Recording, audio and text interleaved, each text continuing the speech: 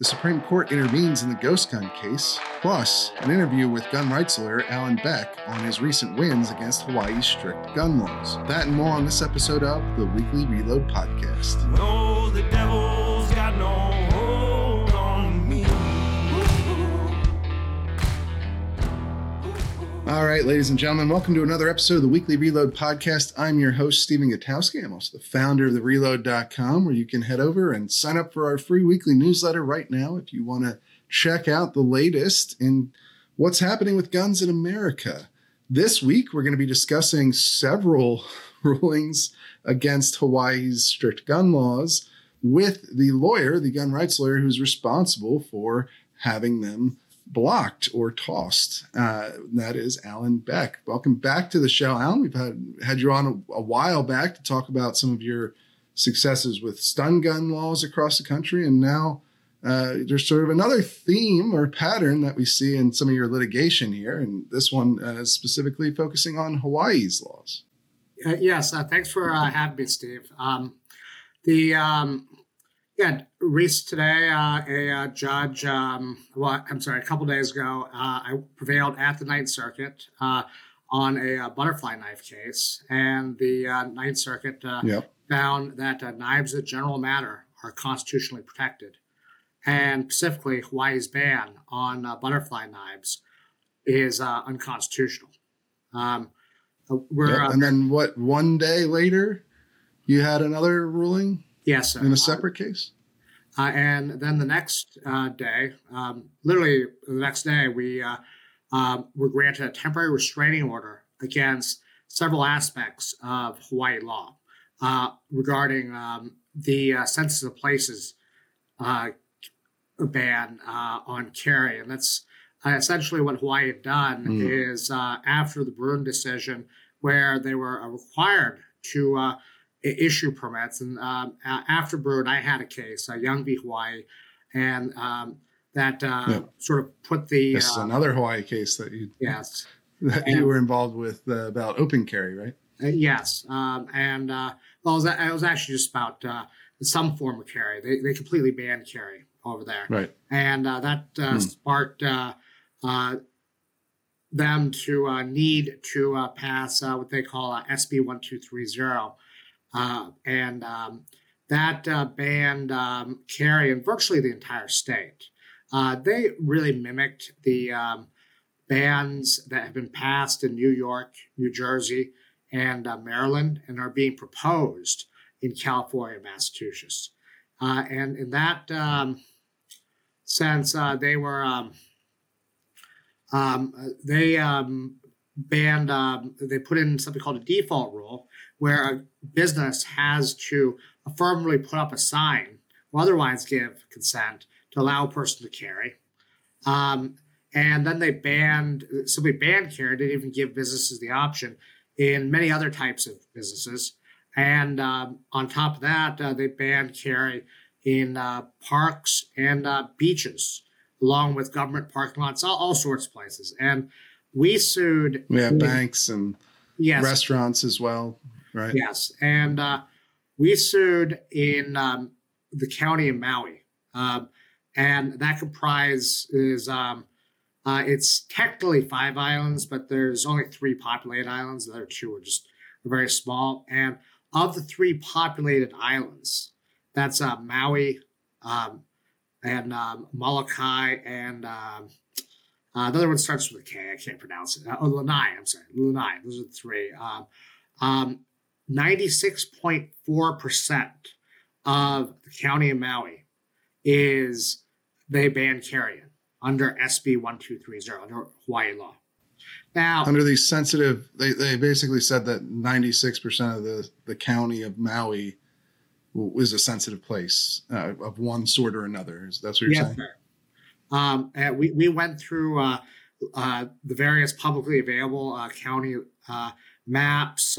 This all just and just extrapolate from that off we figured out how many businesses there were, all the different parks and beaches, etc. It worked out to be 96.4%. There's a little bit of a standard deviation there because we didn't know exactly the size of a road, for example. So we use the average for roads. So, I think maybe say roughly 96%. That can't be. You cannot say, the Supreme Court cannot say they have a right to carry a firearm, and then for a state to ban carry in roughly 96% of the publicly accessible state outside the home. That just breaks, that doesn't pass the smell test. So I think there's a lot of people who would who may agree with you on that, but at the same time, there was a recent ruling actually out of Montgomery County, Maryland, up near where I live. I'm in Virginia, Northern Virginia, and the judge in that case, found that their sensitive places restrictions were okay, even though that county was almost entirely blocked off from legal carry, even if you have a permit, just like Maui. But your judge, in your case, who, by the way, was this is an Obama appointee, correct? Yes, Judge Leslie Kobayashi. Mm-hmm. And she found the opposite, right? She came to the opposite conclusion of the judge in the Montgomery County case, even though they're both appointed by Obama, is my understanding, if I'm remembering this correctly.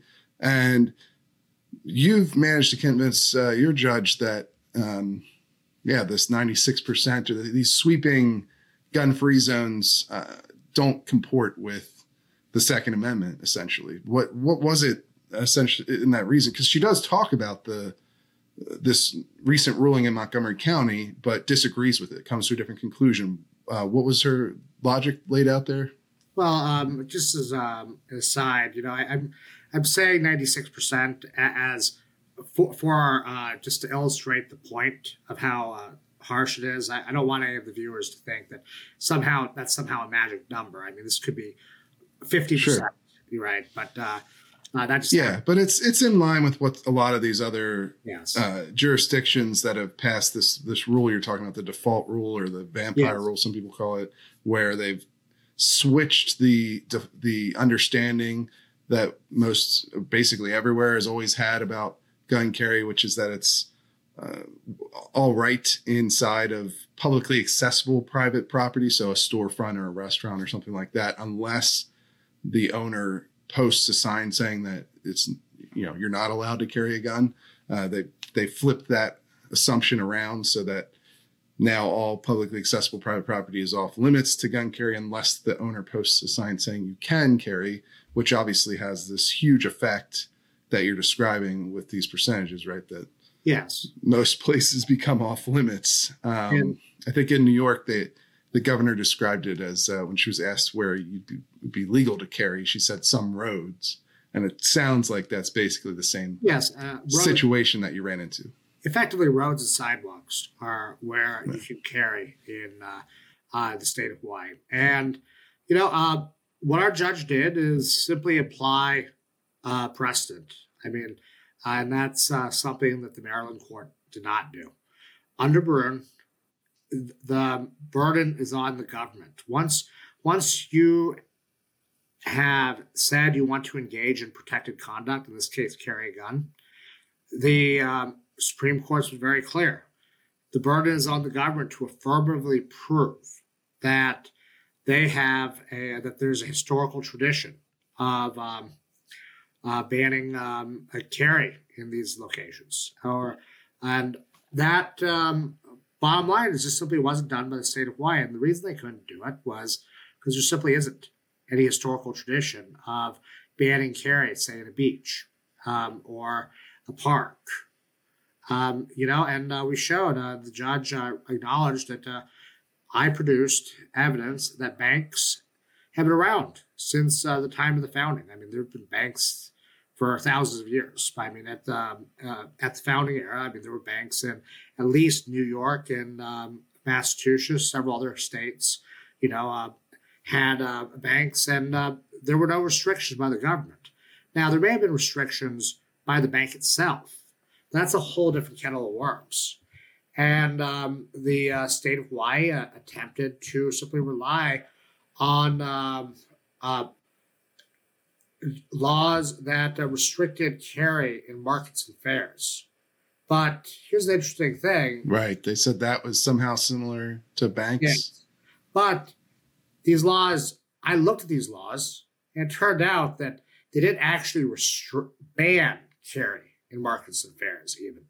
There are only two supports for banks were bans on carry in a threatening manner.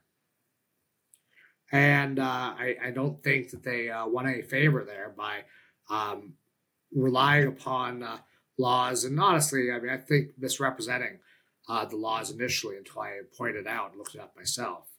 I mean, that's all that happened, though, is our judge faithfully applied precedent. And that's in line with what's been done by the court in Antioch. I'm sorry, go ahead. No, yeah. One of the more interesting provisions, though, in this ruling to me, because I think it extends well beyond Hawaii itself, right? Some of these things extend to the other states that have tried to pass these post-Bruen response bills that have these sort of novel provisions like you're describing there, the default swap provision where or banning guns in banks or at all sorts of different venues. But there was one provision in this bill that I think is fairly popular in a lot of states, which is restaurants that serve alcohol. States handle this differently, but it's not uncommon for them to just ban you from carrying in at all in an establishment that sells alcohol. Some of them do, like, if it's more than 50% of their business comes from selling alcohol, they try to make essentially bars and taverns off limits while other restaurants that serve alcohol are allowed for carry. But this is something that's not as much of an outlier as some of these other provisions, and yet the judge found that there wasn't historical support for that. Can you walk us through that section of the ruling? Yeah, I mean, something that's important here is it's not just restaurants and bars that serve alcohol, it's their parking lots. And a big problem with this law is, my clients like to go to Maui Mall. Maui Mall has, dozens of different businesses. One of them is, O'Reilly Auto Parts, place one of my clients frequent. He is not allowed to carry when he goes to O'Reilly's because there's two restaurants in Maui Mall that share a parking lot with O'Reilly that do not allow, because of that, you can't carry in any of these businesses. I mean, that doesn't make sense. But I mean, ultimately, though, I mean, to get to the underlining point that you're asking about is whether or not there may be historical tradition of making people who are actually drunk, that have been drinking, not allowing them to carry. But at the colonial era, there was absolutely no laws that said you can't go to a restaurant where that happens to have alcohol and carry a firearm as long as you're not drinking. And, or at least, the reality here is the state wasn't able to produce any evidence, that either at the founding or at the Reconstruction time, a person couldn't get himself a steak at the local pub, eat it while carrying. And that's what they were required to do. So while it may be that there are more laws impacted because in the 20th and 21st century, it's become a little more of a tradition to more states have allowed these types of bans, it doesn't impact the analysis. So what we look at is the founding era. But it has implications for those other states potentially. Oh, sure. Absolutely it does. Yeah. Because, they did bring up a couple of laws, right, in this section. They pointed to some militia laws from the founding era that talked about not allowing people who are on duty carrying their firearms for the militia to drink while they were on duty, right? That was essentially the context of these laws. And that is a tactic that was directly rejected by a different judge in Hawaii in one of my other cases. I had a case where the only historical analogs they were able to produce, and this was a pre-Bruen case, they tried to rely on militia laws for inspection of militia arms to justify forcing the Hawaiian people to bring their firearms to this police station to have them inspected prior to registering them. And, even prior to Bruen, Judge Seabright, who, one of the other judges in Hawaii, said, look, that's just simply not relevantly similar. I mean, these are laws to maintain military discipline. That has nothing to do with a person in civilian life being engaged in, what he can do with his private firearms. And so the court, relying upon that rationale and just simply their own logic, said, what a person does while they're in the military have anything to do with what they're doing in their private life. But also, even if you take these militia laws about not drinking while carrying a firearm to be a historical tradition of banning that practice, that's obviously still not the same as just going to a restaurant that happens to serve alcohol while you're carrying, right? Absolutely. This is a very large number as a practical matter. I mean, you'd be hard pressed to just simply randomly go get lunch at a place that doesn't serve alcohol. I mean, there's a lot of places that serve beer and wine. It's not a big part. This is not the state, and I'm sure a lot of the anti-gun groups want to paint this as bans on carrying, some type of nightclub, where the whole purpose, where just alcohol is just the purpose of going there. There's plenty of just simply normal diners that you'd be surprised. I mean, they have beer in the back if you want to order from it. Most restaurants serve alcohol of some and this form. impacts my clients' just day-to-day life. That's something I made very important with this judge. It's not about a special occasion where you're going to some fancy restaurant and getting expensive, where expensive wine is being served. This is them on their lunch break. This is just everything. Yeah. And look, I think that it sure seems like this ruling could have some influence over these post-Bruen laws, in particular in New York and New Jersey, Maryland. We're soon to get one in California, probably Massachusetts as well. And so it'll probably have some influence in those cases that are stemming from those new laws. But I think this provision probably has some implications, even further afoot than that, right? Because there are far more states that try to regulate carrying in restaurants that serve alcohol than there are states that are passing these sort of Bruen response bills. But, the other interesting thing to me about that case is that, you're taking these cases in an area that's traditionally been very unfriendly towards Second Amendment challenges of gun laws. The Ninth Circuit, Hawaii in particular, these are not places that are that you've seen a lot of wins over the last 20, 30 years until very recently. And so, now you're sort of racking up some of these wins, and including at the appellate level now. This other case that you mentioned briefly at the beginning there, it was a Ninth Circuit panel.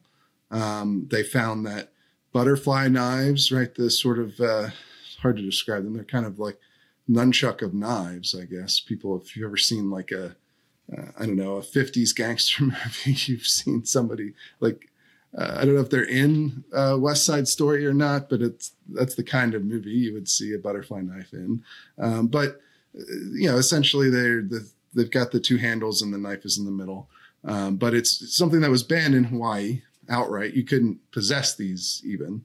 And this panel found in favor of your clients, coming to the decision essentially that the Second Amendment does protect these knives.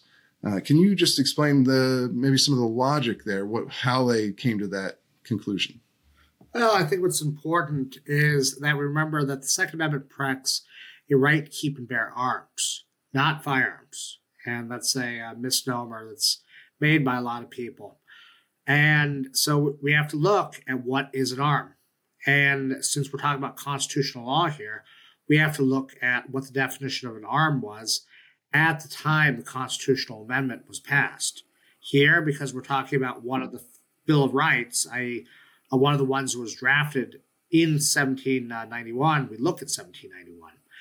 And as the Heller Court says, by citing to several dictionaries that from the founding era, one of them being Timothy Cunningham's dictionary, an arm is anything that you take in your hands to strike at another or put on your body to defend yourself. The last part I was paraphrasing, but and so what that means is that an arm is any type of weapon that you yourself can carry upon your person and use to attack another person or defend, or body armor that you can wear upon yourself. So not some type of wall that you construct, but something that you individually can wear.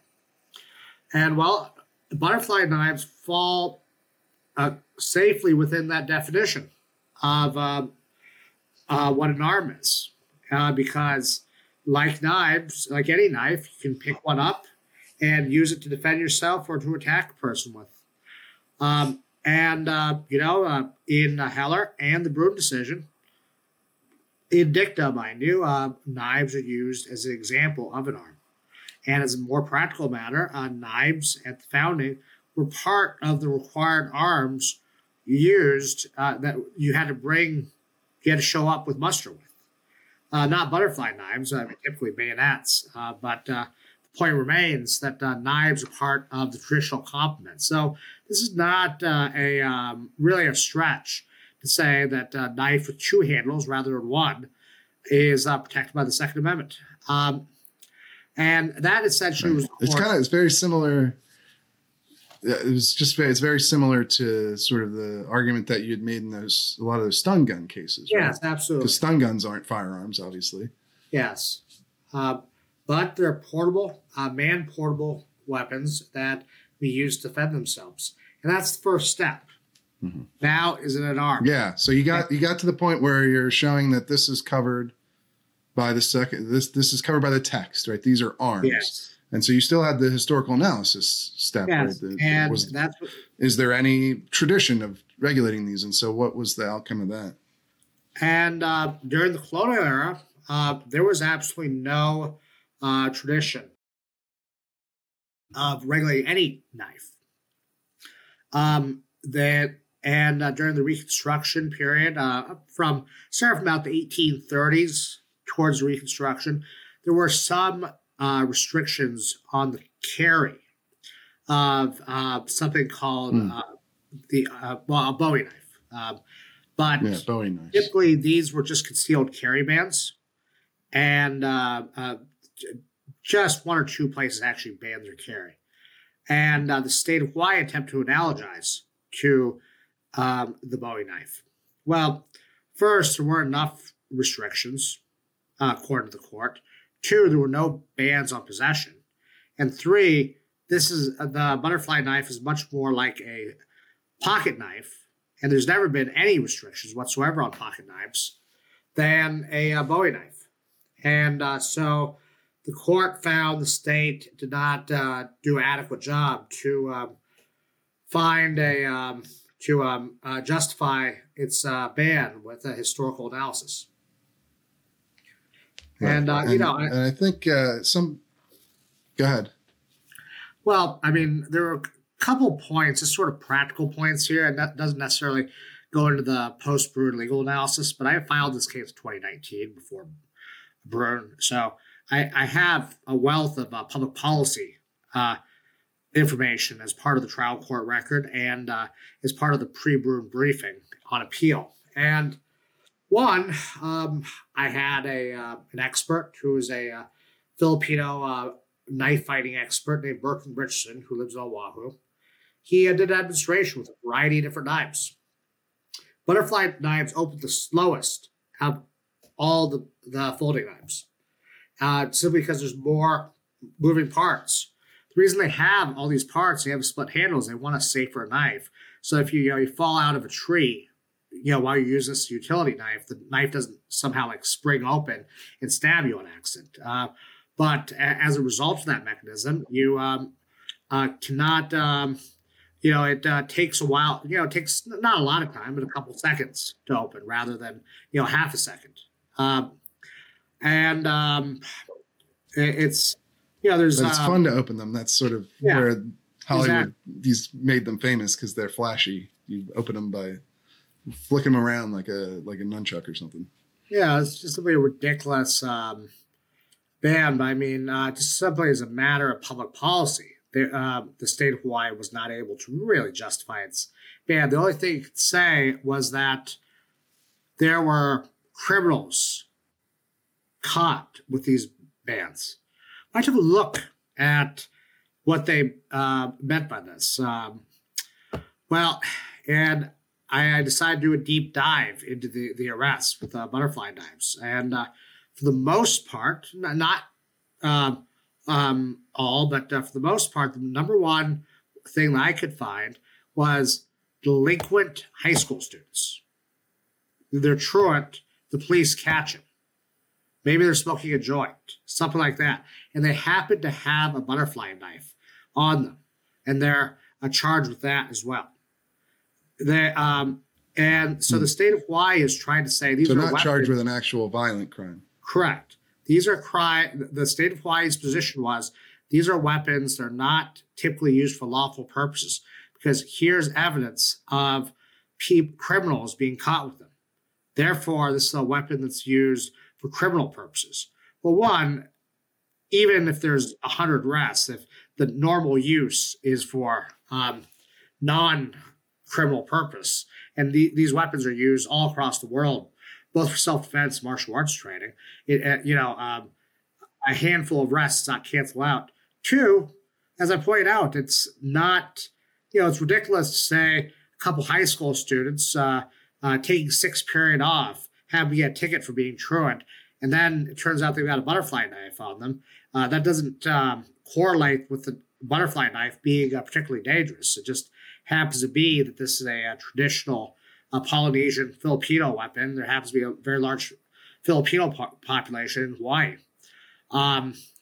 So the Ninth Circuit addressed this and just said, well, all weapons are associated with crime. Somehow, handguns, certainly. I mean, criminals simply use weapons to commit crime. That doesn't nullify a weapon's constitutional protection. That's interesting. I mean, it kind of sounds like perhaps this butterfly knife ban was maybe just like a low-hanging fruit of these types of hardware bans that you could challenge because there's really not a very credible argument even on the practical side of why this should be banned. But I'm sure some people are wondering, all right, doesn't knife news? That's interesting. It's just Second Amendment related, but does this tie back to something people are even more interested in? Things like a solvents ban. It seems like this precedent set by this panel does imply a lot for other types of hardware bans because the same basic analysis is going to be done presumably in an assault weapons ban case or something of that nature, right? Yes. I mean, it is true that a lot of the underlying logic is going to be applicable to any type of hardware analysis in a lawsuit. And right now, Judge Roger Benitez has a case called Miller v. Bonta, and he also has Duncan v. Bonta. Miller deals with California's assault weapons ban, and Duncan deals with California's ban on magazines. I have a magazine case in Hawaii that's behind the Duncan case called Abbott v. Lopez. And this lawsuit is going to directly implicate the logic here. But I would stress, though, that there's a lot of space between a butterfly knife and a AR-15. I mean, I'm sure the state of California is going to get extremely creative. So I don't want to say it's dispositive, but certainly this ruling assists in, it sets a foundation of what the courts have to do. And that's something that wasn't there. It was just something wasn't there before. Yes. Yeah. And that makes a lot of sense. I mean, but yeah, you're right that obviously butterfly knives and AR-15s are pretty far apart in practice in real world in both popularity and use. But at the same time, the Bruen analysis is supposed to be the same for both of these things. Yeah, you're right. I think they're probably going to have to rely on a lot of the same laws that they brought up in your case. They will. I mean, a lot of this to defend that assault. Yeah, a lot of this is going to be very similar.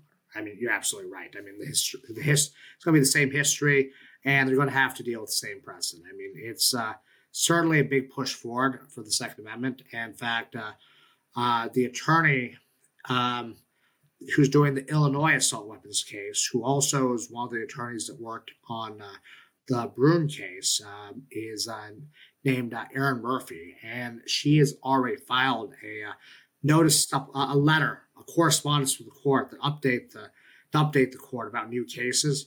And she relies specifically on the Teeter case, this butterfly knife case, and demonstrates that the legal reasoning is the exact same. And if this court applies the Ninth Circuit's legal reasoning, the Seventh Circuit applies the Ninth Circuit's legal reasoning, then it should come to the same result in her challenge to the assault weapons ban in Illinois.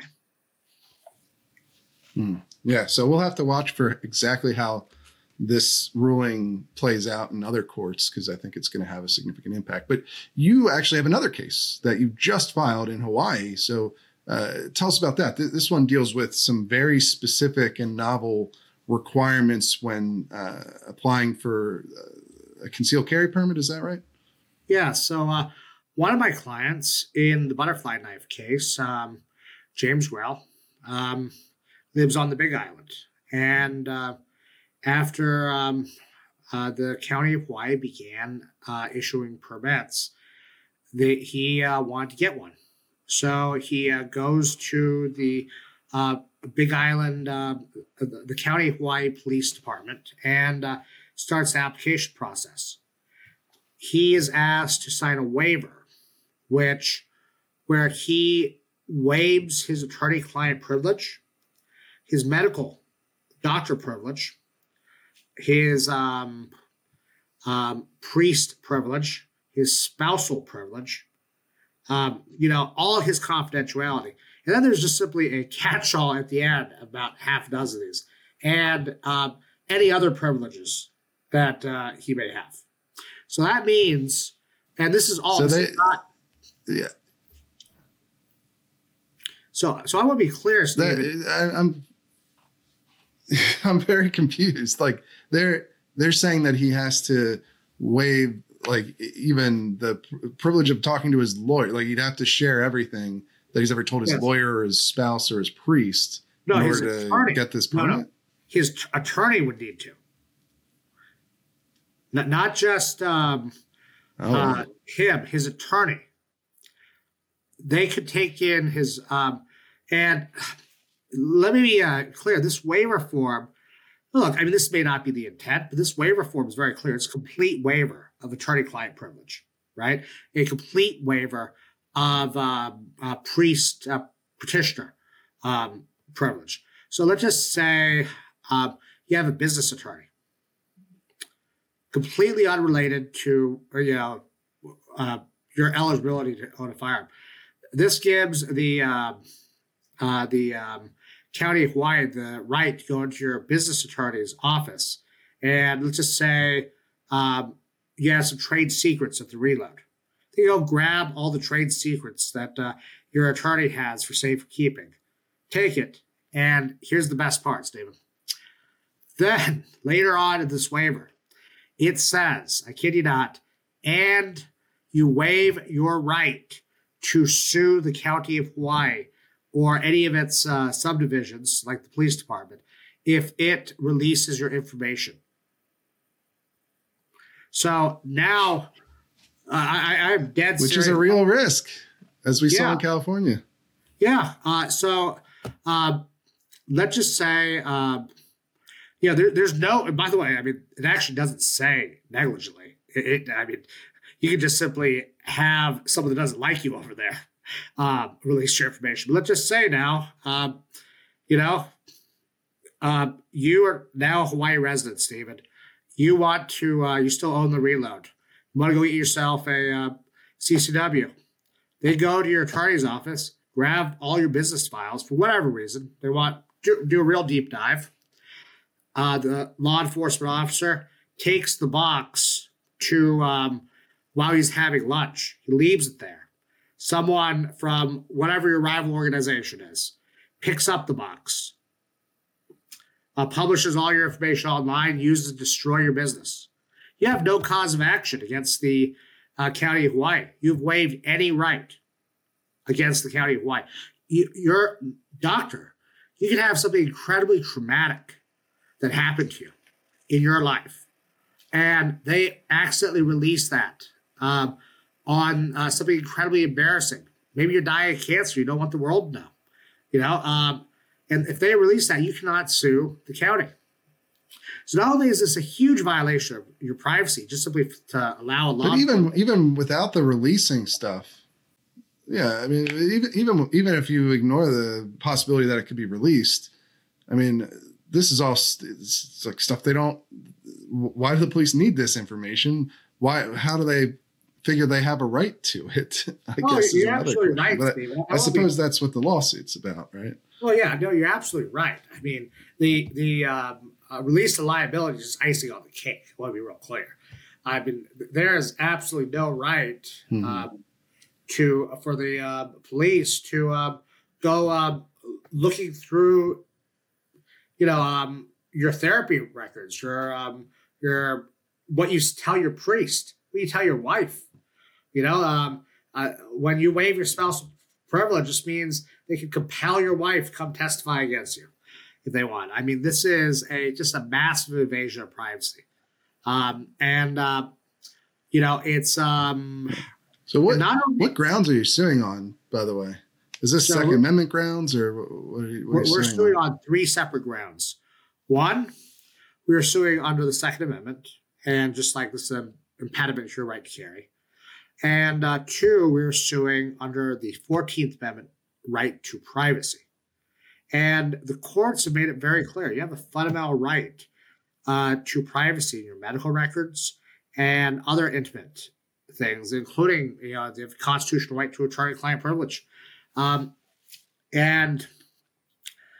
then we're suing under the Hawaii Constitution.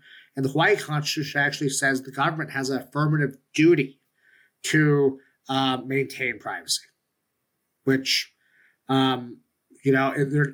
Hawaii government's subdivisions, like the counties, are not supposed to, they're supposed to minimize anything that hurts your privacy rights. And so we've got these three different provisions we're suing over. I'm very confident we're going to win on this because, this is just egregious. I mean, it's something that honestly just bothers me that they think that, you have a right in this country, not just for a whole host of reasons, to have an attorney, be able to say what you want to your attorney in private. Criminal defendants, imagine our system of justice if you couldn't tell your criminal defense lawyer what you wanted to say. I mean, that would just simply that puts our whole system of justice on its head. And this is something that needs to be stopped at the beginning. So I filed a preliminary injunction, and the county has an opportunity to respond to that in a few weeks. So I'm very interested to see what the county says in response to this lawsuit.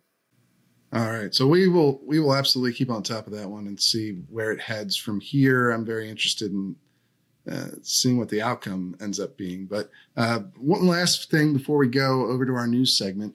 Obviously, there was a terrible disaster in Hawaii with these wildfires, especially on Maui, which is actually where a number of your clients in the sensitive places suit live. So are you able to tell us if they're okay, or have they gotten through the fires as far as you know? They're all okay. But there's cell phone service is extremely spotty. The power's out. No one in Maui is having a good time of it right now. They have been able to briefly call me or otherwise contact me. So I do know they're okay.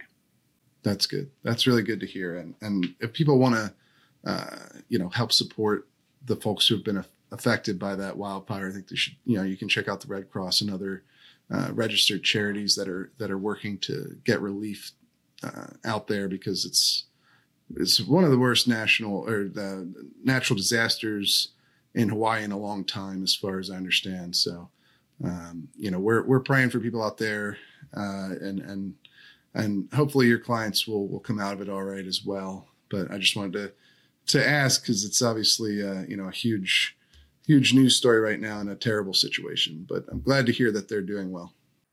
Oh, thank you for asking, and I'll relay that to them. Absolutely. And, if people want to follow your work and follow the suits that you're filing, because you're not with like any major gun rights group, you're just kind of doing this independently. Where can they find more from you? Well, I have a business Facebook page. You can just look attorney Alan Beck, and that should pop right up on the Facebook. I keep updates on. All right, wonderful. Yeah. So I'm you keep people up to date on all the cases that you're in with them. Yes, sir. And also you can go on the Hawaii Firearms Coalition website. That's a very small state group that I help with, and they also do a lot of updates with what's going on specifically in Hawaii. My page, I have litigation elsewhere, so I also do that. But and if you're a Hawaiian resident, I very strongly suggest you start following the Hawaii Firearms Coalition page, and 2, consider becoming a member, because we put up all sorts of information, especially during the legislative session. And, we have, this is how the bills get killed beforehand is, average citizens show up. And that means I don't have to get involved if enough people show up to legislate. So especially if you live in Hawaii Firearms Coalition. All right. Thank you, Alan. We're going to head over to the news update now. All right. Thank you very much, Stephen. Thank you for having me. All right, ladies and gentlemen, it's time for the weekly news update. I'm contributing writer Jake Fogleman, joined, of course, by Reload founder Stephen Gutowski. How are we doing this week, Steve? I'm doing great, actually. Doing really good because, and let me tell you why. The Phillies are on a hot streak. Oh, but not just that.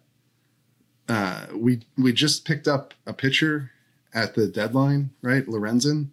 And his second game with the Phillies, his first game at Citizens Bank Park, he threw a no-hitter.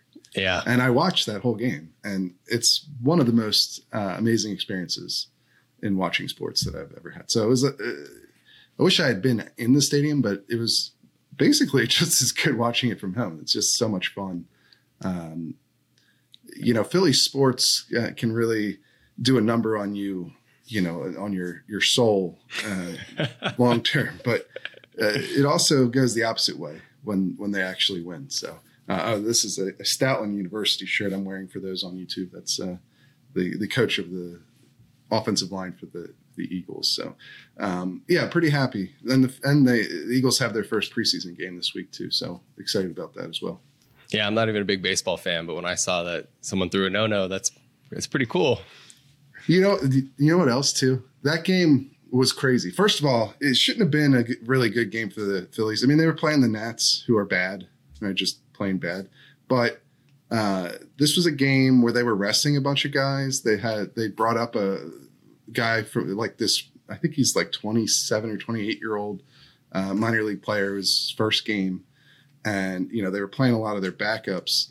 And so you think, well, maybe they could pull it out because the Nats aren't very good, but you're not expecting some amazing thing. You know, Lorenzen had a great first game too. He only gave up 2 runs in 8 innings. So he was already paying off pretty well.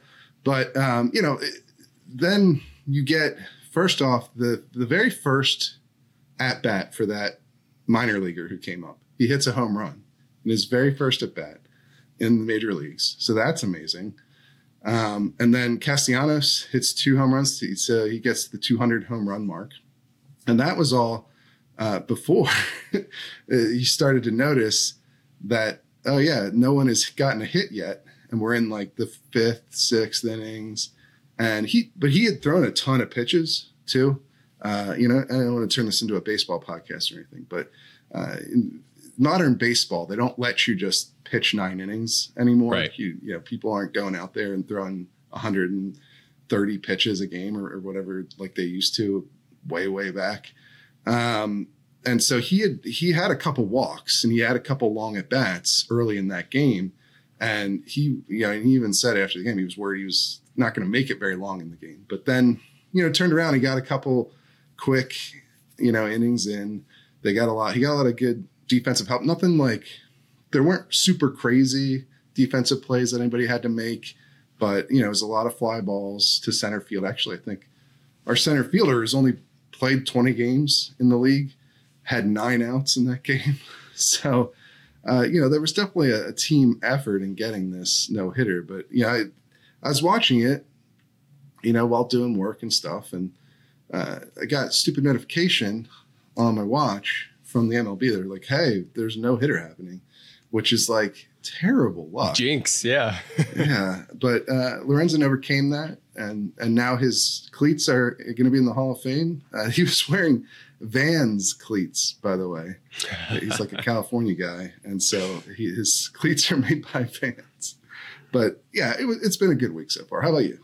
Yeah, no, I don't have quite the same uplifting story in Colorado sports. I watched the Rockies lose like normal last night, so I don't have the same high that you're riding. But I'm happy for you that Philly has had some good luck recently. So yeah, and I also scheduled the next Homes for Our Troops charity shoot. Oh yeah, so we're doing 2 this summer because the person who won 2 years ago wasn't able to, you know, get their whole family to everybody they wanted to come together in the same time period. They got like adult children, so they want to have a couple people come out. But now we've got a date scheduled it's the end of September. I'm looking forward to that one as well. Yeah, so, that'll be hopefully awesome. Hopefully it'll be as good as the previous ones. But what do we got in news? Yeah, we've actually had quite the week in terms of especially court rulings. So we'll kick it off with one that I wrote about. A federal judge out here in Colorado, on the day that the law was set to take effect, issued a preliminary injunction on their recently passed ban on all gun sales to adults under the age of 21. So he said that was likely unconstitutional under the Second Amendment.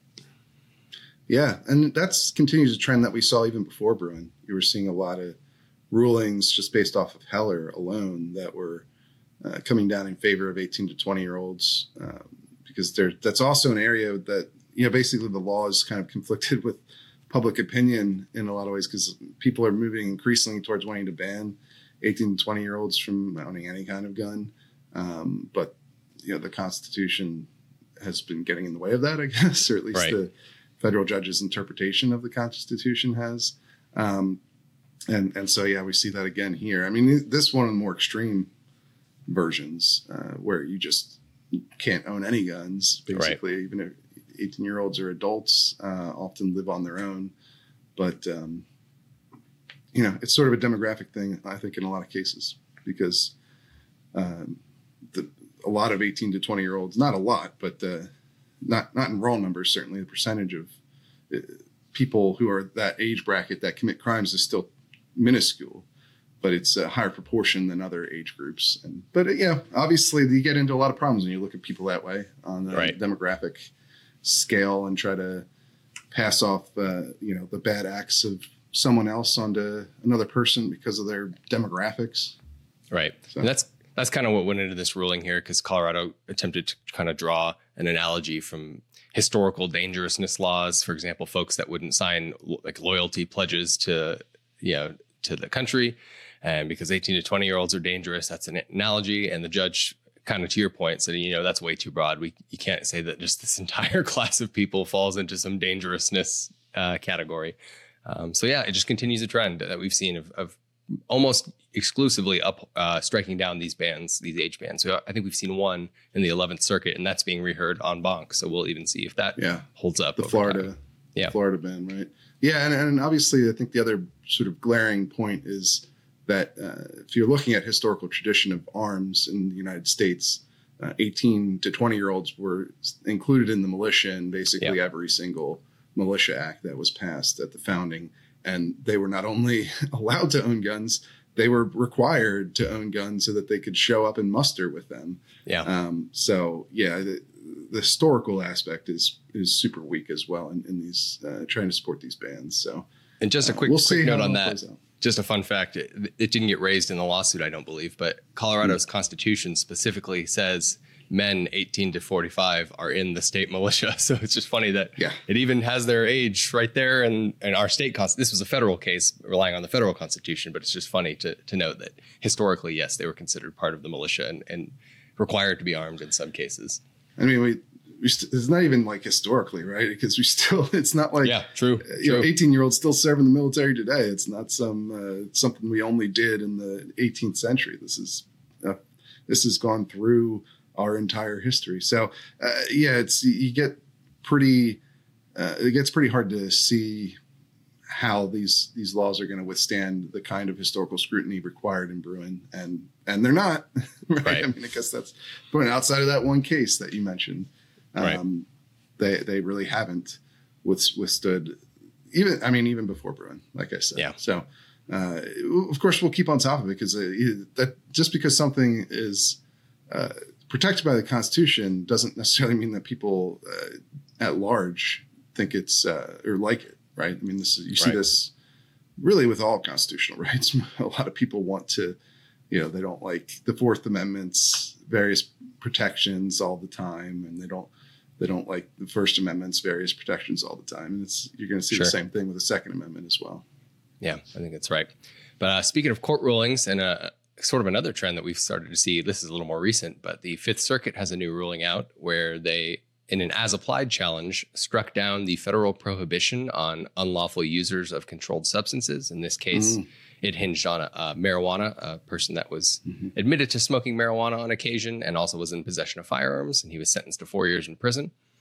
The Fifth Circuit came down and said, we're going to toss that conviction, we're going to toss that indictment, and that this is unconstitutional as applied in this case. So pretty big deal. Yeah, and they were pretty specific about their ruling being limited to just marijuana users, but obviously the implication there could go much further.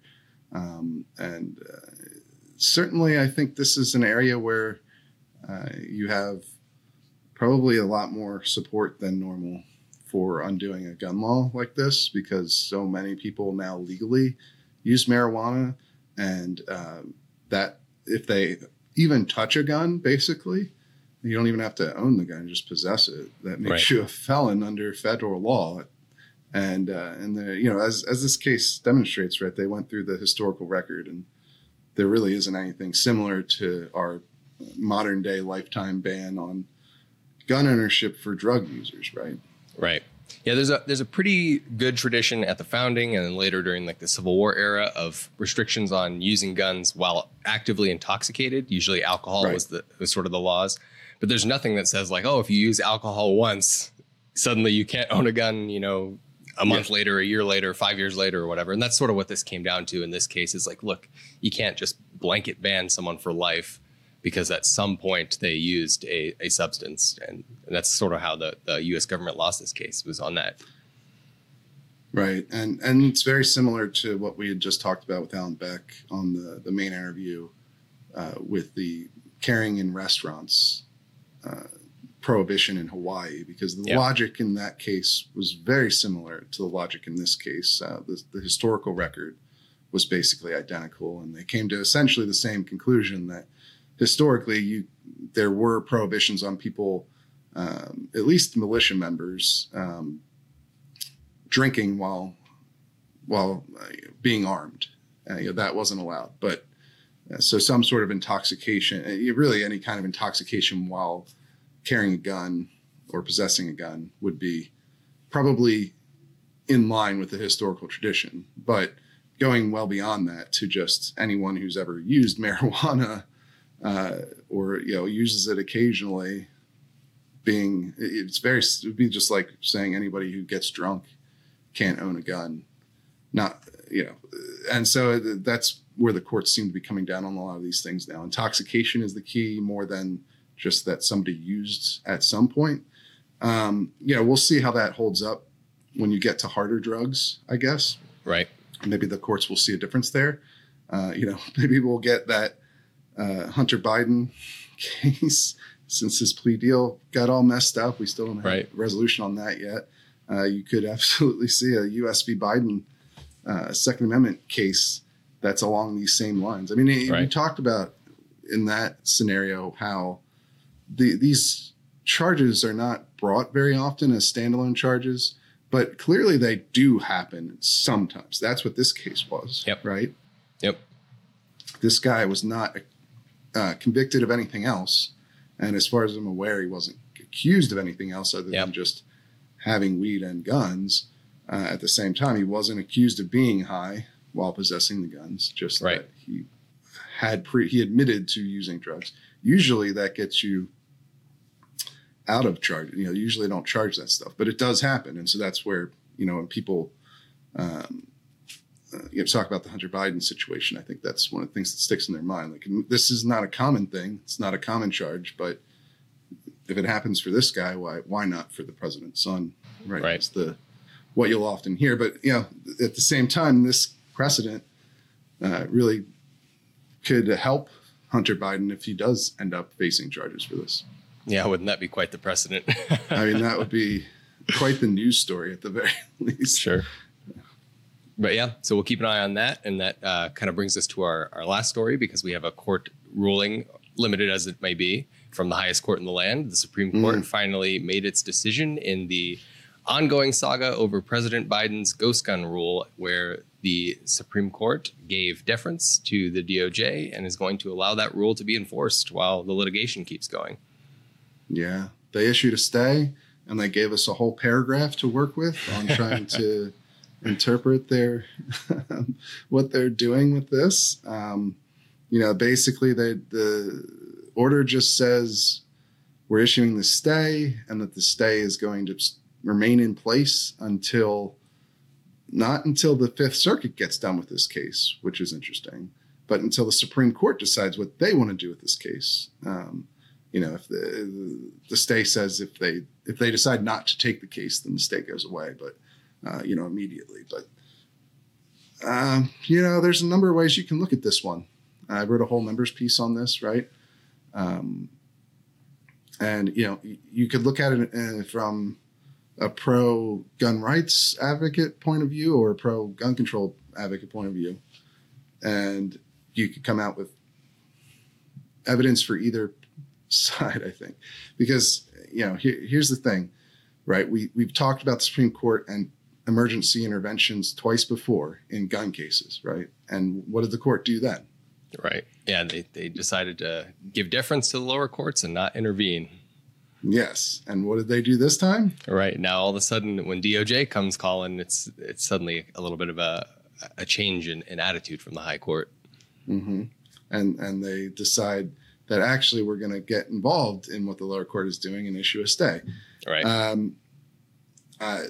Of course, there's another point on this end, which is that if you look at the stay, they also mentioned who didn't want to issue the stay, right? Yeah. And it was all conservative justices, right? Right. Four of them said no. It was Gorsuch, Kavanaugh, Thomas, and Alito. They all wanted to say no to the stay. So Roberts and Barrett are the ones who joined with the three liberals on the court to issue the stay. So that's a bad sign if you're a gun rights advocate, because this split the conservatives on the court and didn't split the liberals on the court. Yeah. So maybe that says something. It also has the court going against the Fifth Circuit's determination that the stay wasn't necessary because blocking the rule actually reverted things back to the status quo, because the rule was what changed the status quo in the first place. So that's something. Those are things to go off of. Of course, the other hand, you have a number of things to consider. First of all, it's not a Second Amendment case, right? This is obviously it deals with gun policy, but the claims aren't Second Amendment claims, at least not the ones that the courts have actually ruled on. Right. This is administrative powers, right? This is the Administrative Procedure Act is the key bit in this case. And so, it's not actually a Second Amendment case. That's one thing to note. Of course, the court has been equally skeptical, maybe even more so, of administrative power, executive branch power in recent years. So I don't think that's any more fertile ground for people trying to defend the ghost gun ban, but it is a key difference. And then, of course, like you mentioned, one of the big differences in my view is that the government was the one requesting the emergency action in this case, and they're requesting a stay instead of an injunction, right? And so those are two different things. The previous gun cases, those were both plaintiffs requesting injunctions or requesting for a stay to be lifted in the New York case. And the court didn't want to get involved in blocking a law in that way, I guess. And they're much more likely to default procedurally to what the government wants to do. This is one of the reasons that you saw very few Second Amendment cases between, Heller, McDonald, and Bruen, because the government wasn't appealing any of those cases. They were winning all the ones at the lower courts. Right. And so, the court could have taken, of course, they do take cases from non-government, plaintiffs or defendants, but they're very deferential to taking cases from the government, especially the federal government. And so that's why you saw Rahimi happen almost immediately after Bruen. Yep. Because it deals with a federal law that's been blocked or struck down, and it was a request from the federal government. And so that's why you might see a greater pace of cases coming forward out of all this. But, yeah, what does this all mean for the merits? I don't know. It's certainly not what gun rights advocates wanted to see happen, right? Clearly. But it's not something that it's like, oh, well, they're obviously going to side with the government in this case, or even that they're obviously going to take this case up if it does, once the Fifth Circuit does issue their ruling. Right. Yeah. No, like you said, it is an unusual thing that they stayed it even despite whatever the Fifth Circuit will eventually rule. But as you said, that's no guarantee that they're going to then come in and take the case. They could just say, we like what the Fifth Circuit did, we'll deny cert, and then that's sort of that. So it's sort of just kind of up in the air right now. We'll just kind of have to wait and see. And even if they did take it, I wouldn't think that necessarily means the government's going to win. Yeah, agreed. On the merits. I would still think they're more likely than not to rule against the ATF in this case. But we'll have to obviously wait and see. They could, if those 6 justices that issued this stay wanted to say something about the merits or even hint at what they think on the merits, they could have done that. You kind of saw this in how they handled the New York emergency application, right? The plaintiffs in that case wanted the Second Circuit stay removed while the case was being heard. And the Supreme Court said no, but Alito and Thomas wrote a concurrence in that case that mentioned, we're just doing this to, let the procedure play out in this lower court. But we kind of like the ruling, right? I mean, they compliment the ruling, go out of the way to say something about how they like the ruling against New York's law. And, obviously that's just 2 justices, but it's, it gives you perhaps some insight into at least the conservative wing of the court in that case. Whereas in this one, nobody said anything. And the conservatives who dissented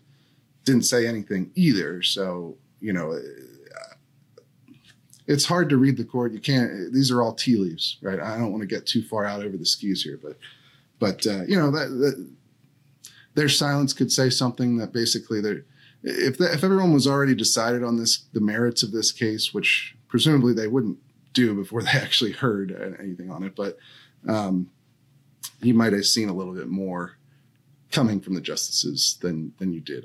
This may just be limited to a disagreement over whether the stay should have been in place, because the Fifth Circuit not giving them one is a bit unusual, I think. Sure. You often see the government get stays in these sorts of cases while the litigation is ongoing. So, you know, and the court might just be sort of reestablishing the status quo as they view it. But we'll have to watch and see exactly what happens. And people can go ahead and read more in my members piece about this over at the Reload. And if you don't have a membership, well, you can go and buy one and get access to that, as well as access to this show a day early and the opportunity to be on the show if you would like in a member segment. We'll have to do another one of those soon. It's one of my favorite segments that we do on this show. And of course, if you're not ready to make that jump and buy a membership, you can support us in all kinds of other ways. We are independent publication here. We're not backed by any major corporation or billionaire donor or whatever. All of our funding comes directly from our members buying memberships. So that's very important for us. But you can also support us by just signing up for the newsletter that we send out for free on Friday mornings. Every Friday morning, we do not overload your your inbox with just tons of news. We send you one email a week, and then if you're a member, you get a second special email, exclusive email on Sunday, giving you a more thorough rundown of the week's events, more analysis of it. But you can, of course, also help us by liking and sharing this podcast, giving us a 5-star rating on whatever platform you're listening to this on. Those are all super helpful things. But until next time, I'm going to let you guys go. Thank you.